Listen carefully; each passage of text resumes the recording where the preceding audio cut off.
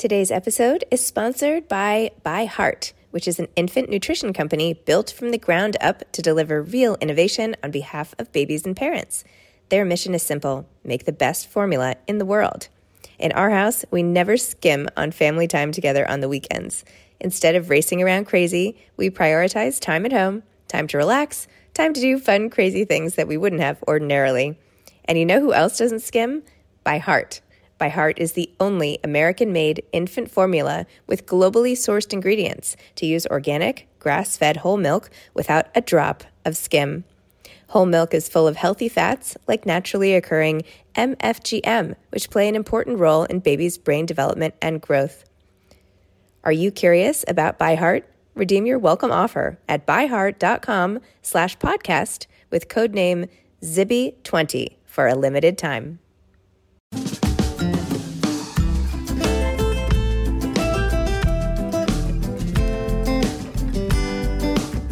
Hi, I'm Zibby Owens, and you're listening to the award-winning podcast, Moms Don't Have Time to Read Books. Please sign up for my newsletter at zibbyowens.com for updates on podcast guests and lots of live events. Today's episode is sponsored by Poets and Writers, which is the absolutely essential go-to resource for creative writers. Founded in 1970, Poets and Writers is celebrating its 50th anniversary this year. Visit pw.org to get inspired, connect with others, and explore a treasure trove of trustworthy information about writing contests, literary agents, and more. Hi, I'm here today with Amber Tamblyn, who is an author, actress, and director. She has been nominated for an Emmy, a Golden Globe, and an Independent Spirit Award for her work in film and TV. She co-wrote and directed the critically acclaimed feature film Paint It Black. She's the author of 3 books of poetry, including the bestseller Dark Sparkler and the novel Any Man. Her latest book is Era of Ignition, Coming of Age in a Time of Rage and Revolution. She's a contributing writer for the New York Times, a poet in residence at Amy Poehler's Smart Girls, and a founding member of Time's Up. She currently lives in New York with her husband, actor David Cross. Welcome, Amber. Thanks for coming on Moms Don't Have Time to Read Books. Thank you for having me. I'm so excited to talk about your latest book, Era of Ignition, Coming of Age in a Time of Rage and Revolution, which has like the best cover ever. Thank you. It's so cool. This like bright pink and red and black, and it's like, how can you not want to read it? Not that I should judge by the cover. No, it's good. I feel like it's a very straightforward, direct cover. Simple, easy. Totally. So tell listeners, what is Era of Ignition about? And like, what made you write it right now? So Era of Ignition really looks at this sort of wild, chaotic world that we're living in right now, and especially in the United States, post Me Too and Time's Up in the last 2 years, sort of since that has happened. But also since Donald Trump has been elected, and this sense of we're not able to control what is happening. And there seems to be a lot of anger and a lot of protests and a lot of questioning about supremacy and identity and all of the things that should matter to us as a country and as a culture. Things like, you know, white feminism, for instance, like, which is a very triggering word for a lot of white women. Whereas in this book, I really offer that it's important to lean into that and to not be afraid to be uncomfortable. So my argument for the book is really looking at how we can harness our own fears and the chaos of this moment into something really productive and profound and powerful, and to not shy away from the fact that, especially women, we are in the center of a revolution right now, and to call it anything less really undermines us and what we're all trying to do collectively to have more representation and equality in the world we want to live in. The passion with which you just explained the book, that tone is exactly like how I felt reading it. I was like, Awesome. She is so into this. Like it like leaps off the page. Like you just feel so strongly about all of it. And it's so great. Yes. I mean, because then it engages the reader so much, right? Because you just want to like hop on the bandwagon if you're not already on it. You know? Exactly. I thought it was so interesting. You have so much of your own life in this book. This isn't just some sort of manifesto or political treatise or whatever. This is like your story from postpartum, having this weird thing happen with your hands, which I felt so bad about, to, you know, how you ended up as sort of like the Forrest Gump of the Time's Up movement, how you're like in the midst of every room. You're like in every room and responding to every article. So if we could talk about some of that stuff. Yeah. It's interesting. So I've been acting. I'm 35 now. Oh God, am I 35? Yes, I'll be 35. No, I'll be 36 this year. I actually did a bunch of interviews for this book when it initially came out, and my publicist was like, "No, Amber, you're actually a year older than what you've been saying." I'm like, "Wow, my child. I'm going to blame it on my child. My child made me lose an entire year of my life." That's how I feel. I feel like I'm 12 years younger because my oldest kids are 12, and I'm like, "Wait, what? I'm in my 40s? No. Yeah, I can't be because I've only been paying attention to their birthdays, not my birthdays." Yeah, exactly. So you're 35 or 36, give or take. 35 or 36. But I've been acting since I was, 11 years old. I did many years on a soap opera when I was a kid on General Hospital and was in Sisterhood of the Traveling Pants and did a lot of film and television. So I've had a lot of experience in this industry, in Hollywood. And I think growing up, in that industry, I have had to deal with and see a lot of sexism and misogyny and an extreme lack of representation, both behind the camera and sometimes even in front of it, and certainly with the powers that be who are making decisions within Hollywood. And I think what happened in 2016, 2017 with that moment's Me Too movement sort of breaking the world wide open was that a lot of women were feeling very impacted, not just by, I think most people would say the election of Donald Trump might have impacted them and made them feel like they needed to do something. But I would also argue that I think Hillary Clinton losing in the face of what most would say is the village idiot was something that propelled women too, because at some point, all women have been that person. They have been the Hillary Clinton in the room who was, yes, flawed, incorrect at times, not perfect, but really fucking good at what she does for a living. Sorry, can I cuss? I can cuss. Go for it. Yeah. Really fucking good at what she does. Excellent at her job, totally prepared in many ways, and still lose to somebody who is not qualified. So to me, a lot of what we saw in 2016 and 17 was a reaction towards that loss. For me, I certainly know that had very much to do with my own experience. And I think around that time, I was just tired of being silent about a lot of the things I had seen in my business and certainly the way I had been treated and, the works that I had done, either films I'd produced or directed or just anything that I had done being undervalued and underappreciated and finding that I only was ever really allowed to exist in one room. And that room was me as the actress, in which I was interpreting other people's lines, basically being the object for other people's art. And it wasn't until that moment in which I think I and many, many other women in that powerful zeitgeist said enough and sort of propelled themselves with a lot of fear and with a lot of not knowing what that was going to mean or what the repercussions would be or how everything was going to land. It felt like we couldn't control not speaking up, not doing something about it. So this book really looks at a lot of that. And, like I said, the inception of Time's Up, but also sort of my journey throughout all of that, pressed against the lens of the larger cultural shift that we've all been facing.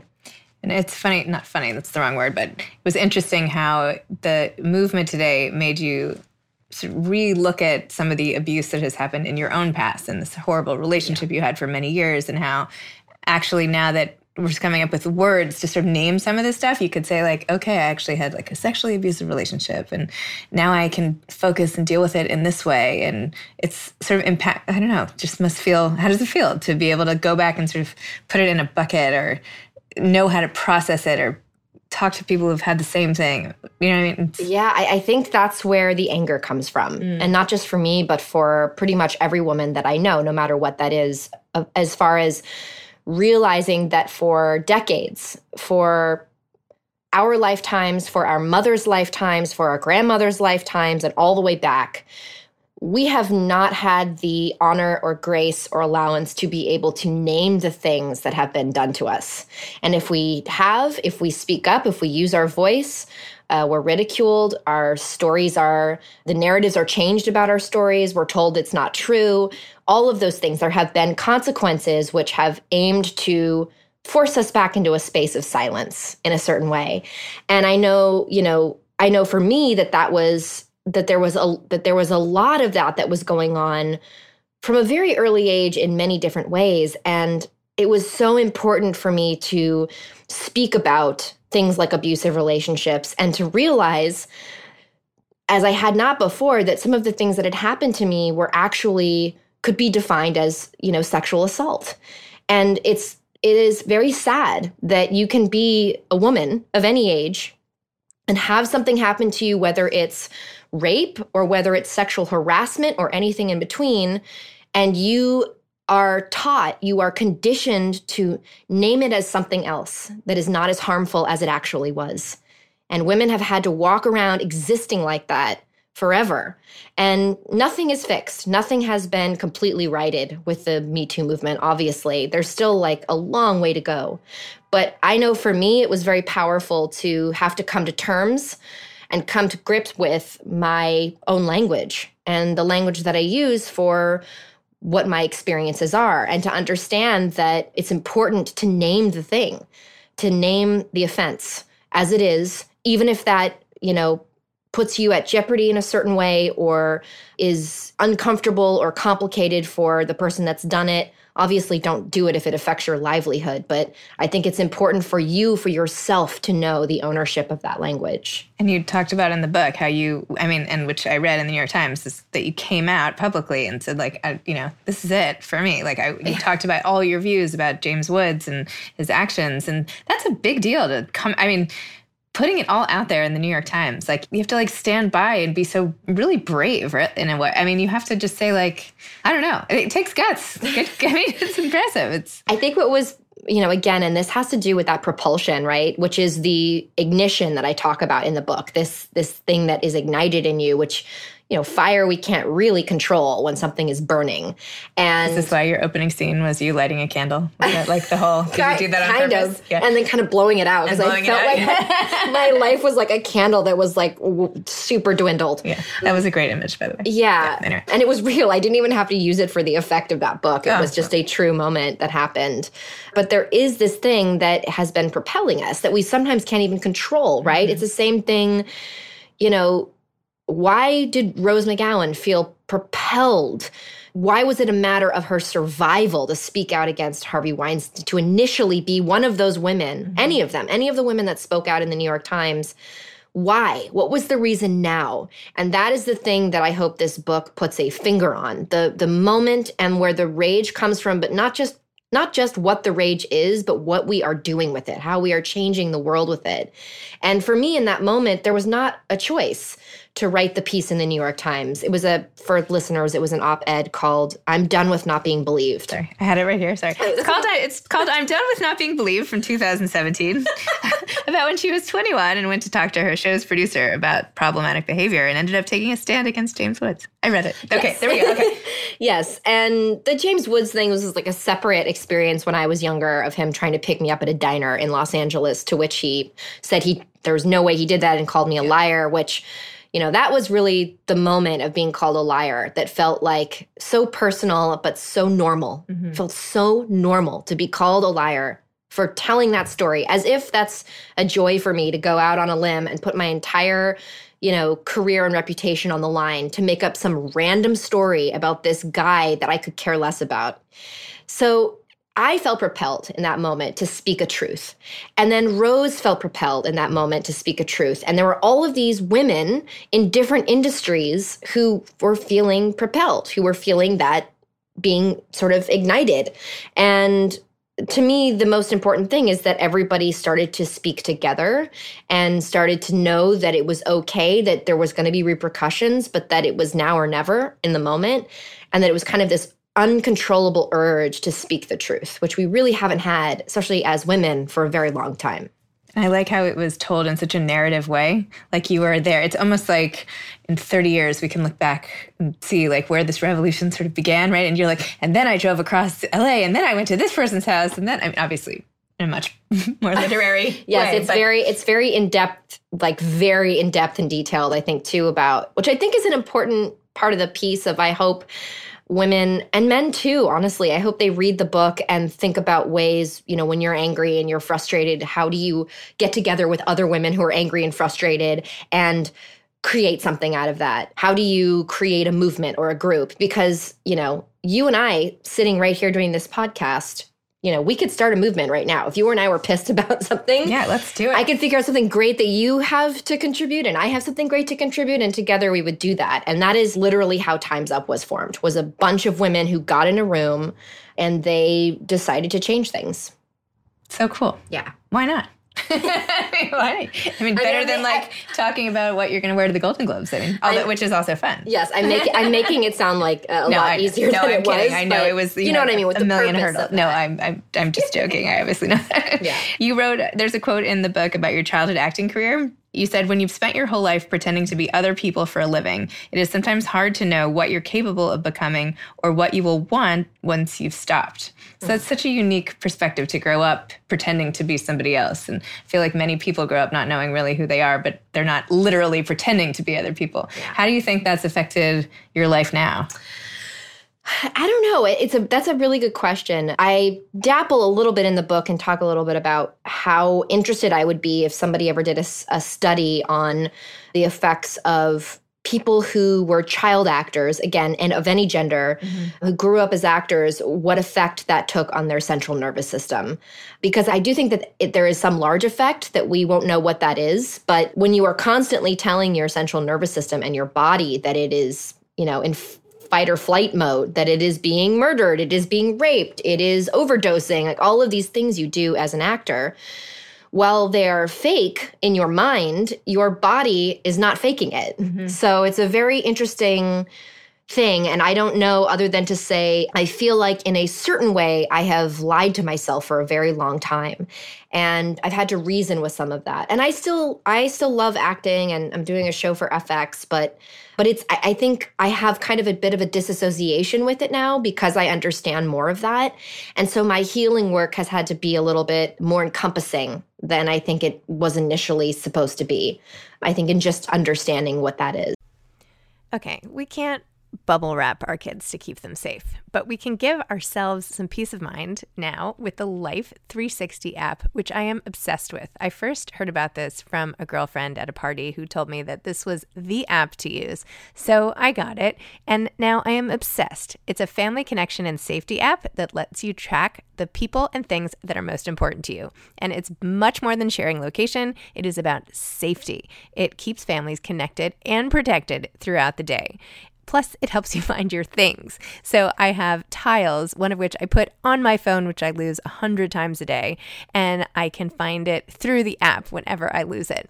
Also, it lets me put in locations of interest. So I get alerts when my kids reach school after taking the bus, or when my husband gets to LA, or whoever you want to track. You can do it with Life 360 and feel very protected and safe. And it makes life better. It makes peace of mind better. Life 360 has my family's back when they're on the road, and I can track their stuff too if I need to. Plus, of course, it's a lifeline during emergencies because you can have crash detection to know if one of the kids is in an accident, and with 2 almost driver's license kids, that is super important to me too. So put away the bubble wrap and protect your loved ones with Life 360. Visit life360.com or download the app today and use code BOOKS, BOOKS, all caps, to get 1 month of the gold package for free, plus 15% off all tiles. That's life360.com, code BOOKS. And what do you do to take care of yourself now? Well, there's a term that I love to use, which I describe for, which could also be applied for, the experience of women coming together to create Time's Up, which is that women are angernized, which means they are angry and organized. And so for me, I think taking care of myself is a combination of many things, which includes allowing myself to actually feel those emotions and to process them and put them into action instead of just swallowing them and being angry. But it also means taking real care of not only my physical self, but I think my spiritual self, which is something I have felt very othered from for a long time. The sense of taking care of my psyche and, my brain and the other parts of me that aren't as nourished. So Meditation is a really big, important factor in my life. Again, I try to get as much rest as I can when I can. Sleep is always great. Water is always great. But also, I think to be able to speak to people about what's going on in your life, which is the action part of that. I'm a big, huge proponent of therapy. I've gone every single week since I was very young. And I think we should all have somebody that we pay any dollar amount. It could just be $1 to be able to listen to us in some capacity. And I know that that's like a very privileged thing to be able to have because not everyone can afford therapy, but there are many different ways in which that can be manifested in someone's life. Isn't that what Charlie Brown did with Lucy? Yes. Did she set up that stand? It totally right? is. I mean, yes. they had it right. Yeah. It's like, that's what I mean. Yeah. I know, just, Sidewalk stations and pop-ups. And Exactly. You also do a lot of writing, not just this book, but you've written lots of poetry, 3 books of poetry. I'm assuming you just write on your own for fun. I don't know. I shouldn't assume. So let me ask this again. So Amber, do you like to write? Does writing help you sort through your emotions? Do you like to write when you're not on deadline or writing a book for publication? Or No, I do not at all. My 2 writing mentors, the first one is Jack Hirschman, who was the former poet laureate of San Francisco, phenomenal, extraordinary poet. And the other was Wanda Coleman, the late poet out of Los Angeles, also like an extraordinary writer. Please get all of her books. They're on Black Sparrow Press. They are the most important pieces of literary work, especially out of the 90s, especially by a Black woman poet. But just get all her books. She was amazing. But they had 2 very different schools of thought about writing, and they both taught those thoughts to me. And the first was Jack, who really was like, if you're going to be a writer, you should write every day. It's a discipline. And that never really worked for me. That was really difficult. And when I was a lot younger writing poetry in my teens, I was listening to him because he was a mentor in a lot of ways, but it also just didn't really work for me. It was tough. But Wanda gave me the best advice ever, which was to let the muse rest. That's what she would always say. So she didn't believe that there was anything real about writer's block, that there's no such thing as writer's block, that you have to let the muse rest.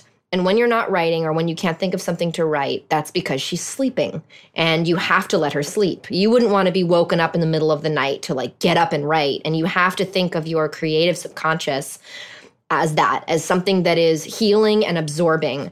And that is very much how I write and how I manifest my writing. I'm a big daydreamer. Often my husband will get really mad at me because he told me something 4 times. And I am like, I did not remember that at all, but I was just thinking about a colony that lived on the moon of half wolf, half women. Like, it'll just be something that I have been daydreaming about. And usually that daydreaming will lead to an idea. And then that idea I will become very obsessed with and very stubborn about. I'm a triple Taurus, so I get very stubborn about things. How do you become a triple Taurus? My rising sign, my moon, everything is in Taurus. I'm just a big old Taurus. Big Taurus. Big old Taurus. Okay. But once I become really obsessed with an idea, I lean very heavily into it and I stick with it and sort of see it all the way through. So for me, the writing process was always about not so much the writing, but the manifesting and the daydreaming in between. And I'll spend days and hours just doing that and sort of collecting information in my brain, whether that's collecting ideas for poems or, narrative stories or fiction, whatever that may be. And even writing movies, like you adapted this movie. Yeah, I actually adapted Paint It Black. Yeah, by Janet Fitch. It was a phenomenal book by Janet Fitch, who wrote White Oleander, and her book after that was Paint It Black. And I adapted it for the screen, and I believe it's on Netflix, so you can see it there. Very exciting. Yeah. And you were talking before we started this about a trick you have for reading poetry and how also for organizing books. Yes. Come back to that. But also for when you start reading poetry, how you can tell whether or not you're going to like it pretty easily. What's the trick? And can I do this with books without reading the whole book? Oh, God, I don't know because, the beauty of poetry is that a writer can say in one powerful punch of a line, one single sentence, what a different author has to take an entire chapter to say. And they're both beautiful, but they're both different. And to me, I like the compactness of poetry. I like that, an author a good poet to me will always open a poem with an undeniable line, a line that doesn't have to be connected to the second line below it or even to a stanza, but then in one line, it will make you feel or understand something that you had not seen put into words before. So something as simple as, he broke my heart. What are all the different ways you could say that? All the different metaphors and similes to talk about hearts, to talk about the brokenness of them, to talk about the person or the thing or the place or the smell or the time or the, planet that did that to you. That is the ingenious effort of poetry to me, is that you can really affect somebody and that the line or a poem will sneak up on you. It'll take a second for it to get there, and then once it does, it has taken your breath away. It's so amazing, the power of words, right, to make us feel all these things. Yes. That's why it's like each book, you never know, like what's inside. I know, it's the best. Right? It's a helps surprise. You make sense of your own thoughts and feelings and world. I don't know. I'm a big fan of books, as I know you are. Yes. And so you have a million books too, and you said you stack them everywhere. What is your organizational trick? Obviously, Amber saw my completely messy office piles of books here. I think she's trying to give me a hint at how I can do things better. I'm obsessed, and you should all know she has a beautiful library here, and I'm looking at all the books. It's just a gorgeous library in her home. But for me, I will, probably like you, I get sent a lot of books because I also review and have a lot of wonderful relationships with editors and things like that. But I get sent piles and piles of books. So for me, I was trying to think of a way, because I don't have... my shelves are done for. I can't put any more books on them. But I also do love stacking books up on floors. It's a thing that I love. I love to be able to go to any given pile and be like, ooh, I remember this book was sent to me a few months ago. I'm going to pull this book out. But I kept thinking about a way to pile them so that I knew what the hell those piles were. So I went on Etsy and I went to somebody who does those rock garden rocks that say love and health and wealth and you know what I'm saying? And I asked her to put different words on them. And one says unread, one says urgent, one says adieu, as in goodbye. One says pending. I have a bunch of different words, and I put these heavy rocks on top of the piles. And that way, when you're walking by them, you can just look down and see what piles they are, but also it's harder to knock them over.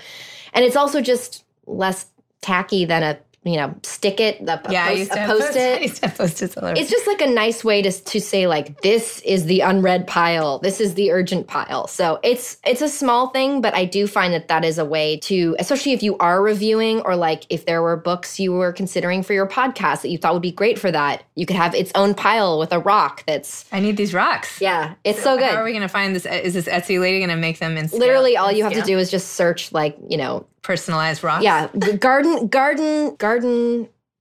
garden rocks or personalized something garden that. rocks. I would never in a million years. Aspirational personalized garden rocks, I'm sure. Wow. I have not Googled that before. I have to say, but now I will. If only you could see my Google history. Did you see somewhere recently that someone put that in? I feel like it was in one of the newspapers. One whole page of a newspaper was just the things that people had Googled that whole year. That's hilarious. Yeah, it was a really cool. I think it was in the New York Times Review over. I'm probably not saying this right, but it was something in the last 2 weeks where it was a whole page. Oh, I bet it was all over the place. Yeah, it was all over. I couldn't even after a while. But so what's coming next for you? Are you going to write another book? Are you going to? You have an FX show. What's that about? What's your story? Oh man, there's so much going on. Well, right now since after this book comes out, which I'm going to go do a little mini tour for it. If you want to find out any of that information, you can go to amtam.com. That's my website.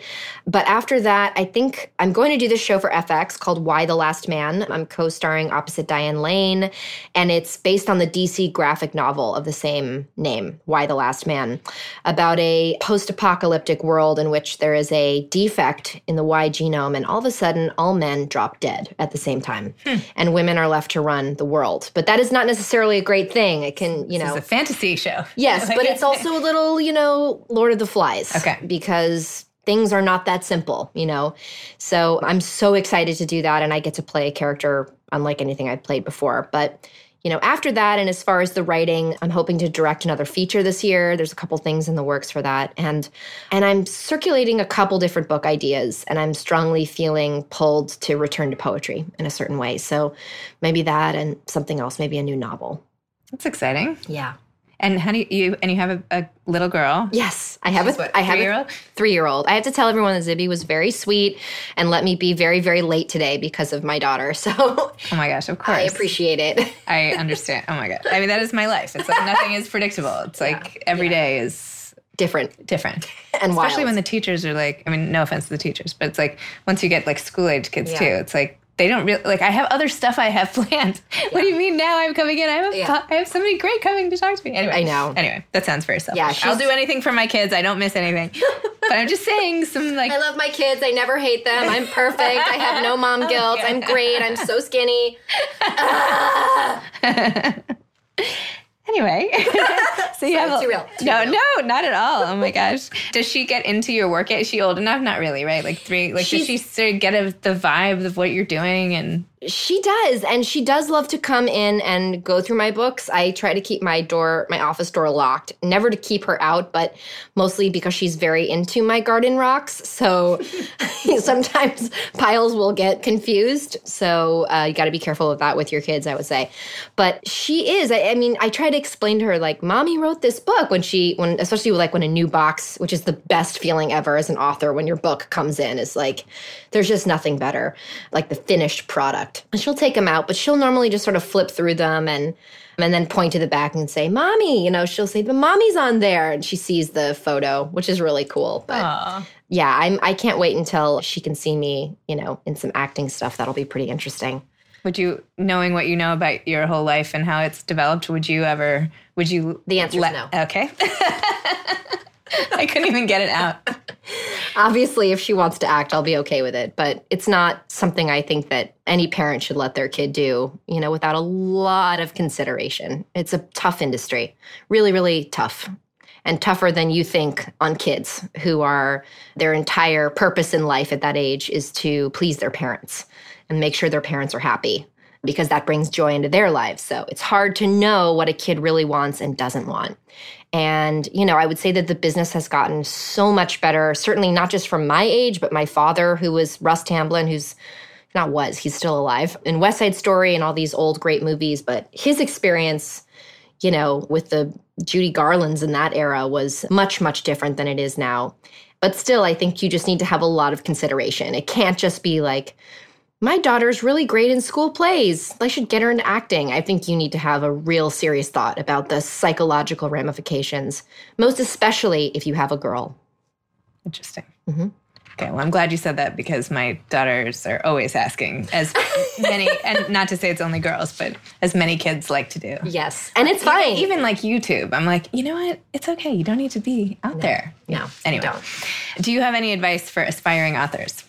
I think my advice for aspiring authors would be to really try to hone in on not just your craft, but what your individual voice is, what it has to say and what it has to offer. I think I became my strongest and best writing self when I did that. So when I was trying to figure out who I was, who I wanted to be, but especially in like these last 5 years, it just came in with a wild force. And I became the author that I had always wanted to be. And sometimes that takes time. So I think part of that advice would be to be patient with yourself and to know that rejection is inevitable, lots of rejection, but if you really believe that that is the right creative career and choice for you, to stick with it and to work as hard as you can to figure out what the individual unique thing is you have to say, and say it in a unique and individual way that is true to you. Piece of cake. Easy stuff. Easy peasy. Just like 2 decades of torture for yourself. No big deal. Enjoy. Well, thanks so much for coming on Moms Don't Have Time to Read Books and for sharing all of your thoughts and beautiful writing and your whole experience. Thank you so much. It was a pleasure. Thanks. You've been listening to Moms Don't Have Time to Read Books with Zibby Owens. Please make sure to sign up for my newsletter at zibbyowens.com to get more updates about episodes like these and also lots of live events. Thanks so much. Today's episode has been sponsored by Poets and Writers. Visit pw.org to get inspired, connect with other writers, and explore a treasure trove of information about writing contests, literary agents, and more.